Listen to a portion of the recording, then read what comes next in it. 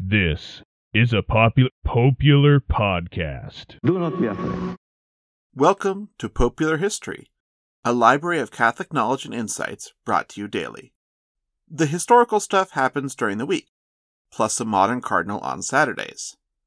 Sundays we'll take a little bit of a break by covering some related topic, often as part of a multi-part Sunday series. Our first such Sunday series begins now. It's an effort to condense and summarize, epitomize, to use a fancy term from classical historians. We are going to epitomize the content of the old Popular History podcasts into 3 to 6 minute chunks the new format offers.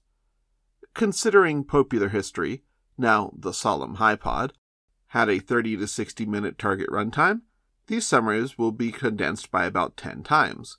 So if what we cover here grabs your interest, rest assured, you'll always be able to pope on over to the original Popular History / Solemn High Pod content for more in-depth analysis and a whole lot more tangents.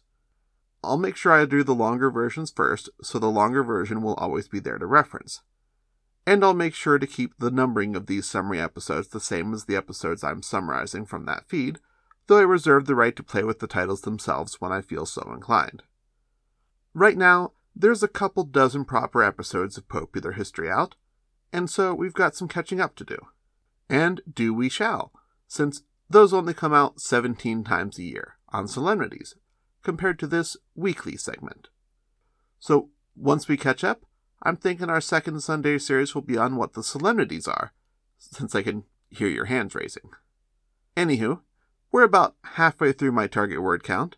We did get into Genesis eventually, though, so we should give you the super summary here. If you want more detail, check out episode 0.1 of Popular History for the full version.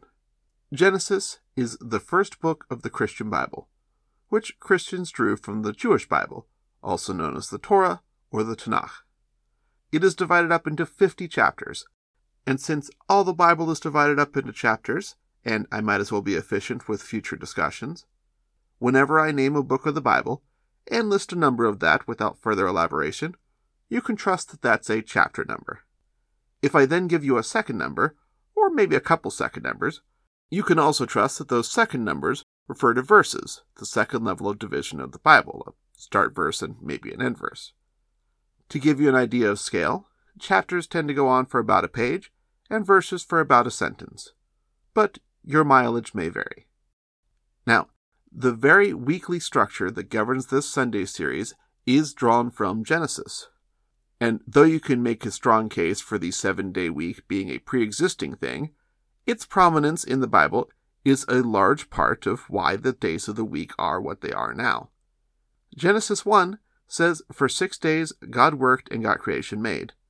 Then Genesis 2 adds that on the 7th day he rested. Genesis 2 then says that for 6 days God worked and got creation made. Yes, creation is described twice in the first part of Genesis, and there are many more interesting diversions to consider. But in this summary we'll simply note that humans were part of God's creation, that Adam and Eve were the first humans, and that Adam and Eve didn't listen when God told them they couldn't eat some fruit, so they got chucked out of the paradise known as the Garden of Eden, and according to Catholic teaching, all of us, as their descendants, get to deal with the consequences of that fall from grace, including original sin, which will come up again later. Satan was involved too, or at least a serpent that Christians pretty much universally interpret as Satan was involved too. Adam and Eve learned to eat meat and make clothes and die, though presumably there was some mystery about what death was, since no one had ever done it before until their son Cain killed their son Abel, then tried to hide it from God. We're now up to Genesis 5, a snooze fest of genealogy, but that helps us skip a few generations and lets us reach the next marquee Genesis story, Noah and the flood. God gets tired of all the sinning the humans are doing, so he makes a huge flood to drown almost all the humans except Noah and his family.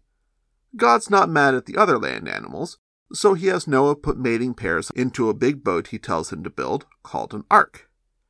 Eventually, the rain goes away and things get back to normal, including the humans making poor choices like building a tower that God basically sees as a challenge to his authority because of its scale, So God hinders human cooperation by making folks speak different languages, which is the Tower of Babel, if that's on your bingo card. In chapter 12, a dude named Abram hears God and gets promised children, even though he and his wife are old. God is a promise keeper, so after renaming and God firebombing Sodom and Gomorrah for their sinfulness, Abraham has lots of kids, and the rest of Genesis is their family story. Abraham's son Isaac gets the bulk of the special treatment in the next generation, followed by Isaac's son Jacob. Genesis is full of hit stories, so check out Popular History if you want more in my style, or pick up a copy of literally the most popular book in human history to check out the original. Next week, we'll cover the rest of the written Torah, and tomorrow we'll continue prepping for our big timeline. Thank you for listening. God bless you all.